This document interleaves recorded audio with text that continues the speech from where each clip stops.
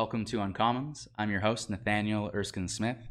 This is one of two episodes where I sit down with the odd couple of basic income here in Canada, Art Eggleton, Liberal, and Hugh Siegel, Conservative.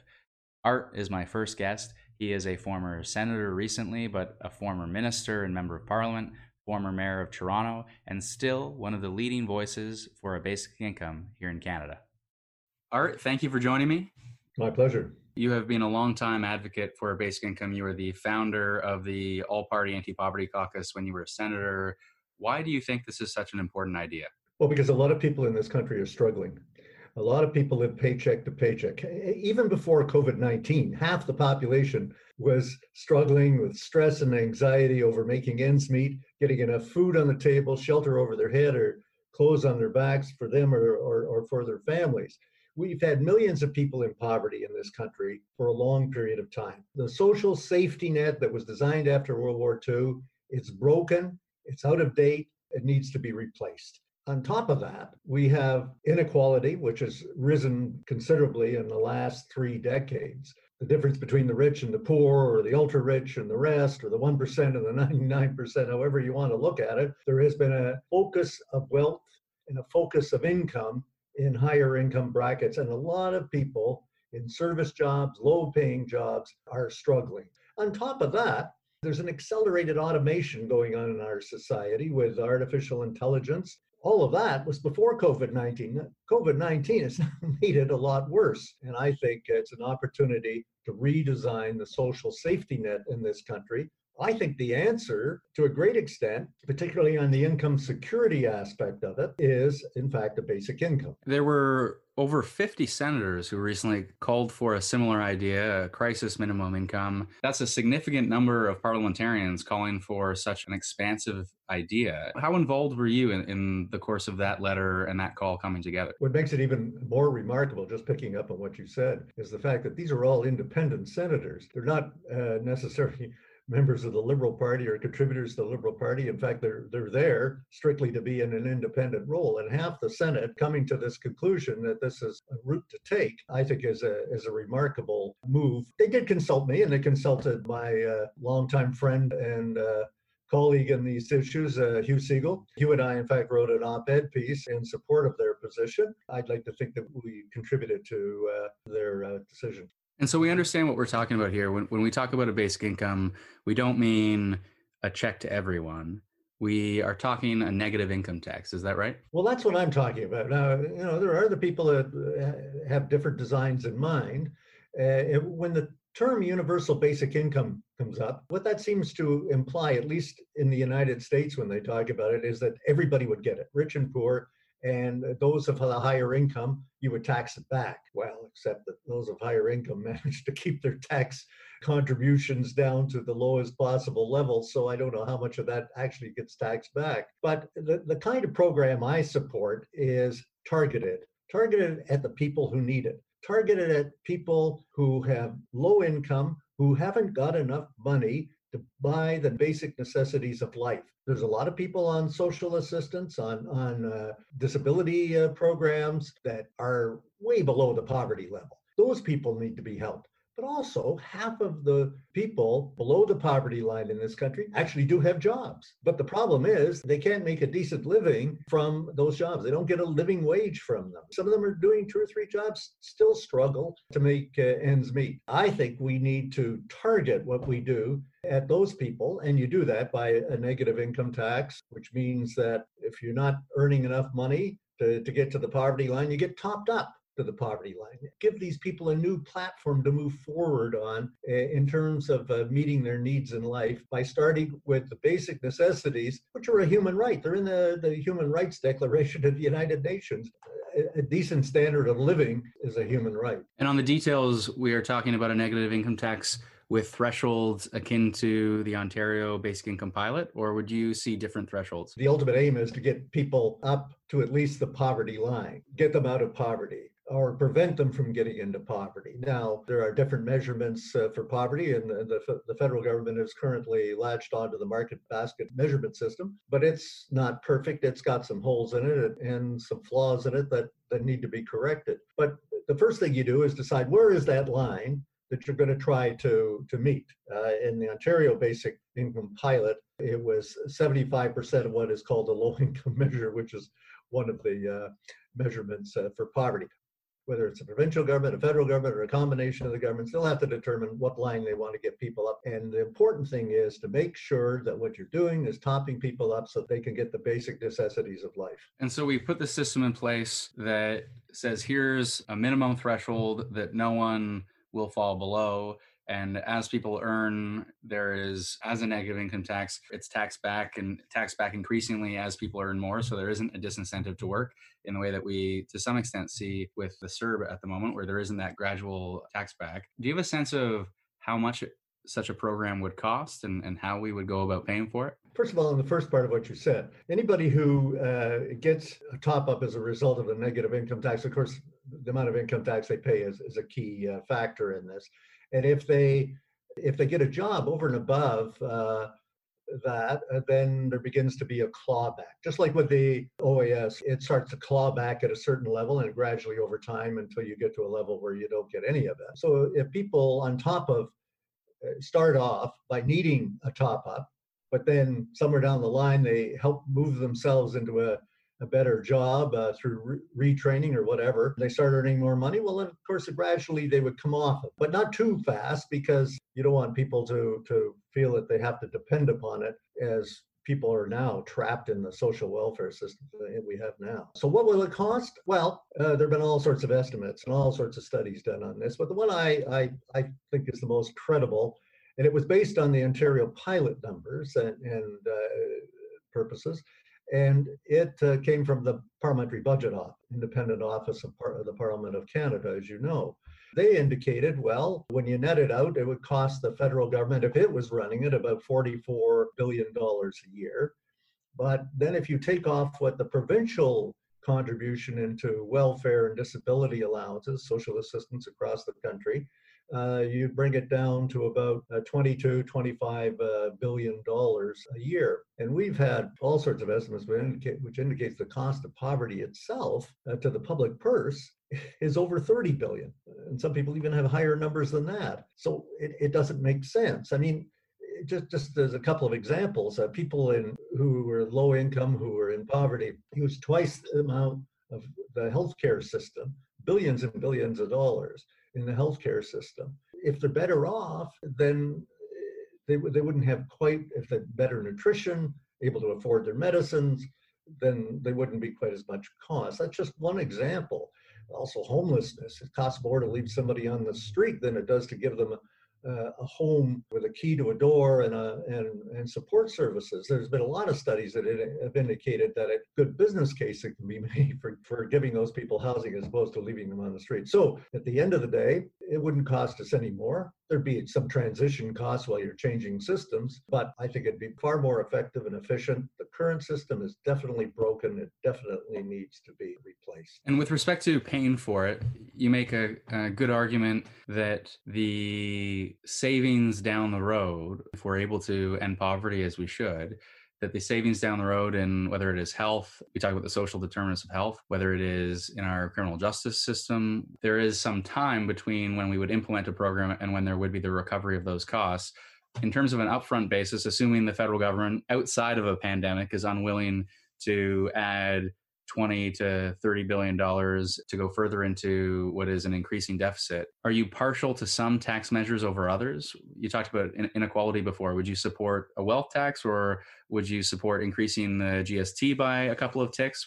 Are there particular measures you've looked at that you would be particularly supportive of? Well, I think there are some choices in there, and I'm comfortable with any of the choices you made or suggestions you made just a moment ago. But we have not examined our tax system in a thorough fashion for 50 years. It's time that we did an examination of our tax system. The Carter Commission back in the 60s, 70s was the last time we did it. It's time to go through it again and try to make it more progressive and better balanced. There are, for example, $100 billion in tax expenditures, or what we would call tax credits, that people can take, and most of them are taken advantage of by people in higher income brackets than lower income brackets. So I think we need a little bit better balancing. So if we went through the taxation system, I think we could find a better balance. A wealth tax, a tax on large estates could be another possibility.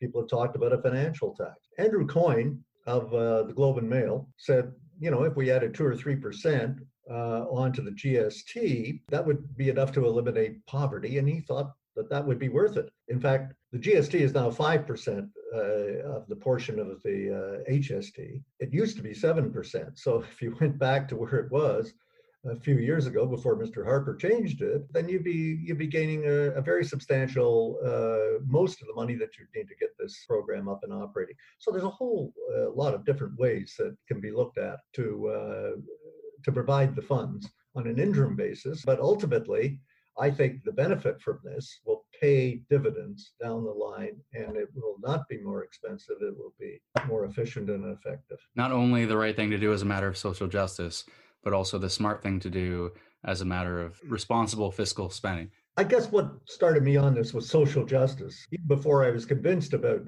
basic income, I felt we needed to overhaul the social security system. In this rich country of Canada, people not having enough food on the table, not able to pay their rent is just disgraceful. I felt there needed to be a solution there, and gradually I came on to it. Hugh Siegel was a big influence with me. Gradually I came on to supporting a basic income as a means of accomplishing that. So social justice is where I started from. But you know what? A lot of people are still not convinced that this is the right formula, that it might cost too much, that people may quit their jobs and just live on it. I don't believe that. And so I guess I spend a lot of time now talking about the economics to try to help convince people that really this is a sound thing to do. And of course, it also does bring social justice. I'm constantly drawn to policies where there are different starting points potentially as a matter of ideology, but people land in the same place. And I do think basic income is one of those policies. You mentioned Senator Siegel as obviously someone of a rather different ideology in terms of party affiliation, and yet you have both long advocated for a basic income. Was it Hugh that led you to the idea, or did you land on it before and then ultimately collaborate? Well, I'd heard about it some time ago. The Donald MacDonald Commission back, when was that? The 70s, I guess, first put the notion on the table of a basic income. Even before that, Marc Lalonde, who was a minister in Pierre Trudeau's cabinet, helped to sponsor a pilot project in Manitoba called Mincome. And so it kept surfacing here and there. But as I said, I originally got into this, I was concerned about trying to end poverty. And Hugh and I came together on the Social Affairs Committee of the Senate, and I was the chair, and I set up a subcommittee to deal with poverty, housing, and homelessness, and he was the vice chair of that. So he and I worked together. We got a lot of input over a 2-year period of time, and when we wrote our report, one of the things we said is that basic income needed to be looked at a lot more carefully, and we asked the government, the Conservative government at the time, to do that. Now, of course, you was a Conservative senator. I was a Liberal senator. But we both know people of all of the political parties who think this makes sense. You are, in many respects, sort of the odd couple of Canadian politics because it's not just that you believe in the same thing, coming from different backgrounds and different parties, but that you have worked so closely together. You mentioned writing an op-ed recently. Listen, for my opinion, Hugh Siegel, who's an outstanding Canadian, is what we typically would call a red Tory. And so I think he is very strongly in favor of ending poverty and finding a new way of doing it. And so it wasn't any trouble for us to work together. It's harder to find red Tories these days. For sure. You've been mayor, you've been minister, you've been a member of parliament, you've been a senator. It's kind of unreal to think that you've held all of these positions. What's the best job you've had and maybe it's not even of those 4. I don't know. Maybe you've had a better job. Well, I spent 45, before that I was an accountant, but I spent 45 years in public office, and I enjoyed every position I was in, not every moment of every position. In politics, you never know what's around the corner at times. But nevertheless, I enjoyed them all. But I must admit, there's nothing like being mayor of your own city. I was born and raised here, and so it was a great honor to become a mayor of Toronto. And I think one of the things I'm most proud of during my time, and I won't say all the credit comes my way for this, but we built more affordable housing in Toronto in my period as mayor than any other period in the history of the city. We had the right combination of people, money flowing from the federal government. This was back in the 80s, and so we were able to produce a lot. It's frustrating in many ways as a resident of Toronto to see the slow pace of housing being built today. And when you speak to some developers who used to work in this space in the 80s, they say it was far easier then to get the federal funds flowing and to get to work. And it's not even just that federal funds aren't flowing now. It's just there are so many, in some cases, bureaucratic steps in the way of just getting things built. Well, you got three orders of government that come into play here because the province has to put up its money as well. And it has been slower. We do need to be able to develop faster. I'm glad to see that they're talking about prefab homes. In fact, might be getting some people who are homeless into housing. And again, using that term crisis out of opportunity, we have a lot of homeless people that need to be able to distance from other people to avoid COVID. And yet for people that are homeless, going to one of our shelters is not a experience of physical distancing at all. So maybe this will give us an opportunity to do a lot more than that, and to get those people better housed. And what, the thing about either housing the homeless or giving people a basic income is all about giving people a lift up so they can get out of the conditions that they're in. They can get onto a better life. Because if you give them that, then you give them an incentive to look at further opportunities. And people don't, by and large, want to have just the basic necessities. They want to have a little bit more than that. Basic necessities, a top up through a negative income tax to a basic income is not going to give you the good life, but it will make sure you've got a better platform to move off from and this is what the Ontario pilot project proved.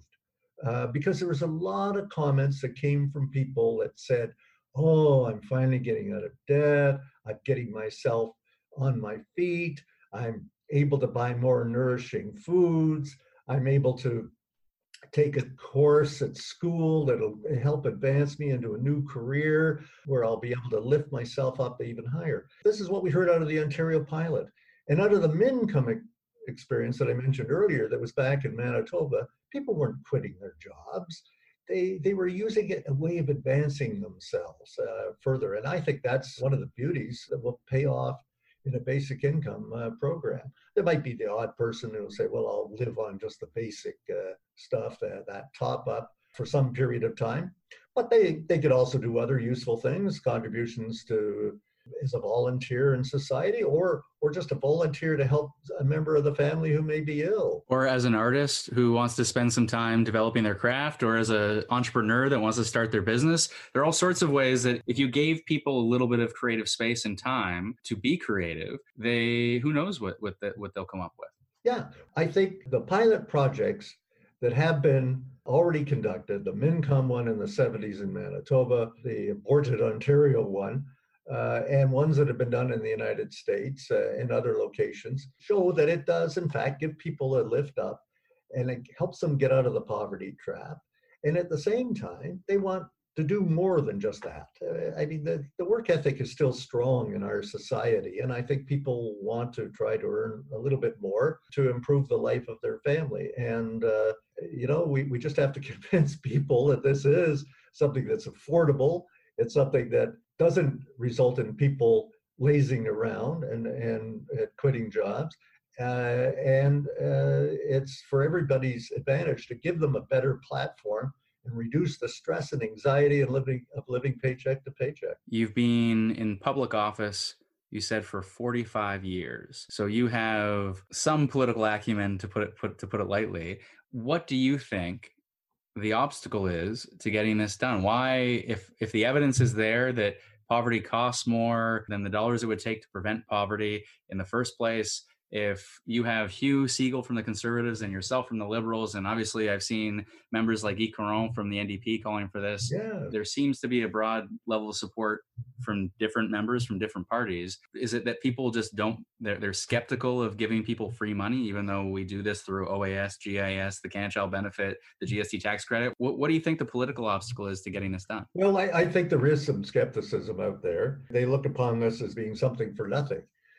Or a waste of money. But what we're doing now is a waste of money. You were pouring billions and billions of dollars into a social support system that leaves people in poverty, trapped in poverty, even people that have jobs trapped in poverty.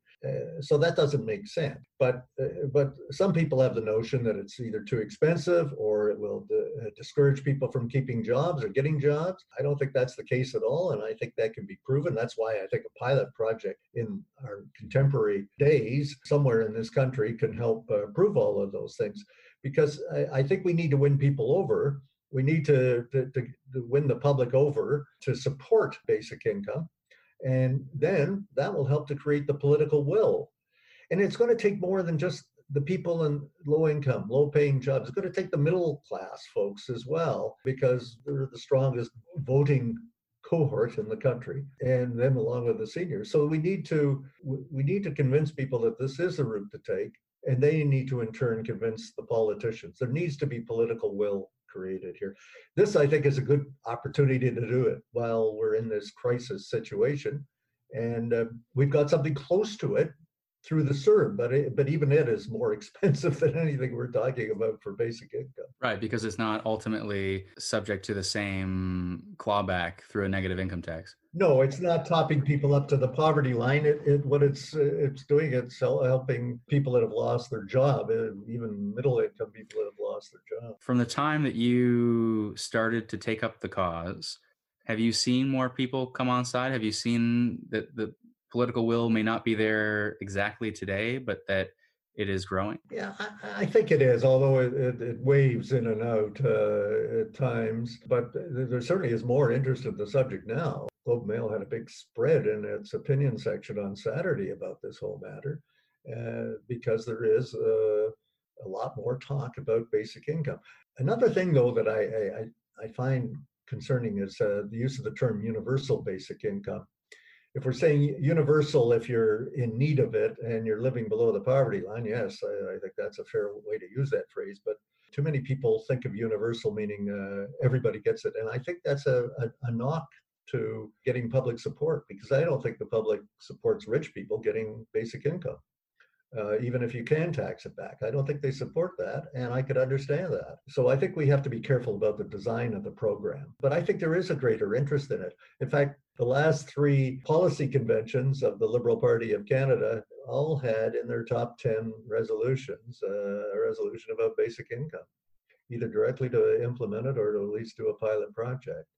And when I was in the Senate, we passed a motion that the federal government should work with the provinces in creating the pilot projects that are going to convince people that this can really work, as people like myself are saying. Well, as we discussed, we now have over 50 senators calling for the same thing. I'm certainly not alone in the House of Commons thinking it's a good idea. So I hope together we can build the political will. I mean, obviously, as the recession continues for some time, the cost of a basic income would be over and above the 20 to 30 billion dollars estimated by the PBO. But regardless, when the economy does return to some sense of normalcy, if that is the cost of ending poverty, that is less than 10% of federal spending. And surely we should be willing to end poverty if it costs us less than 10% of what we're currently spending as a federal government. Yeah, well, and I agree. And I just, again, reiterate that you give people a better platform to move on with their lives, so they don't have to worry about whether they got enough food on the table or can pay their rent. Then you've got people that are going to try to move forward. Most, oh yes, there'll always be exceptions, but most people are going to try to move forward in their lives and better themselves through education or retraining or whatever. Well, thanks, Art. I really appreciate your beginning the All Party Anti-Poverty Caucus as well.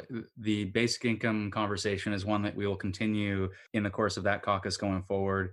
And with so many senators on side, I think there is a real opportunity to work together as both chambers to continue to push the issue. So I really appreciate that advocacy as well. Glad to hear that.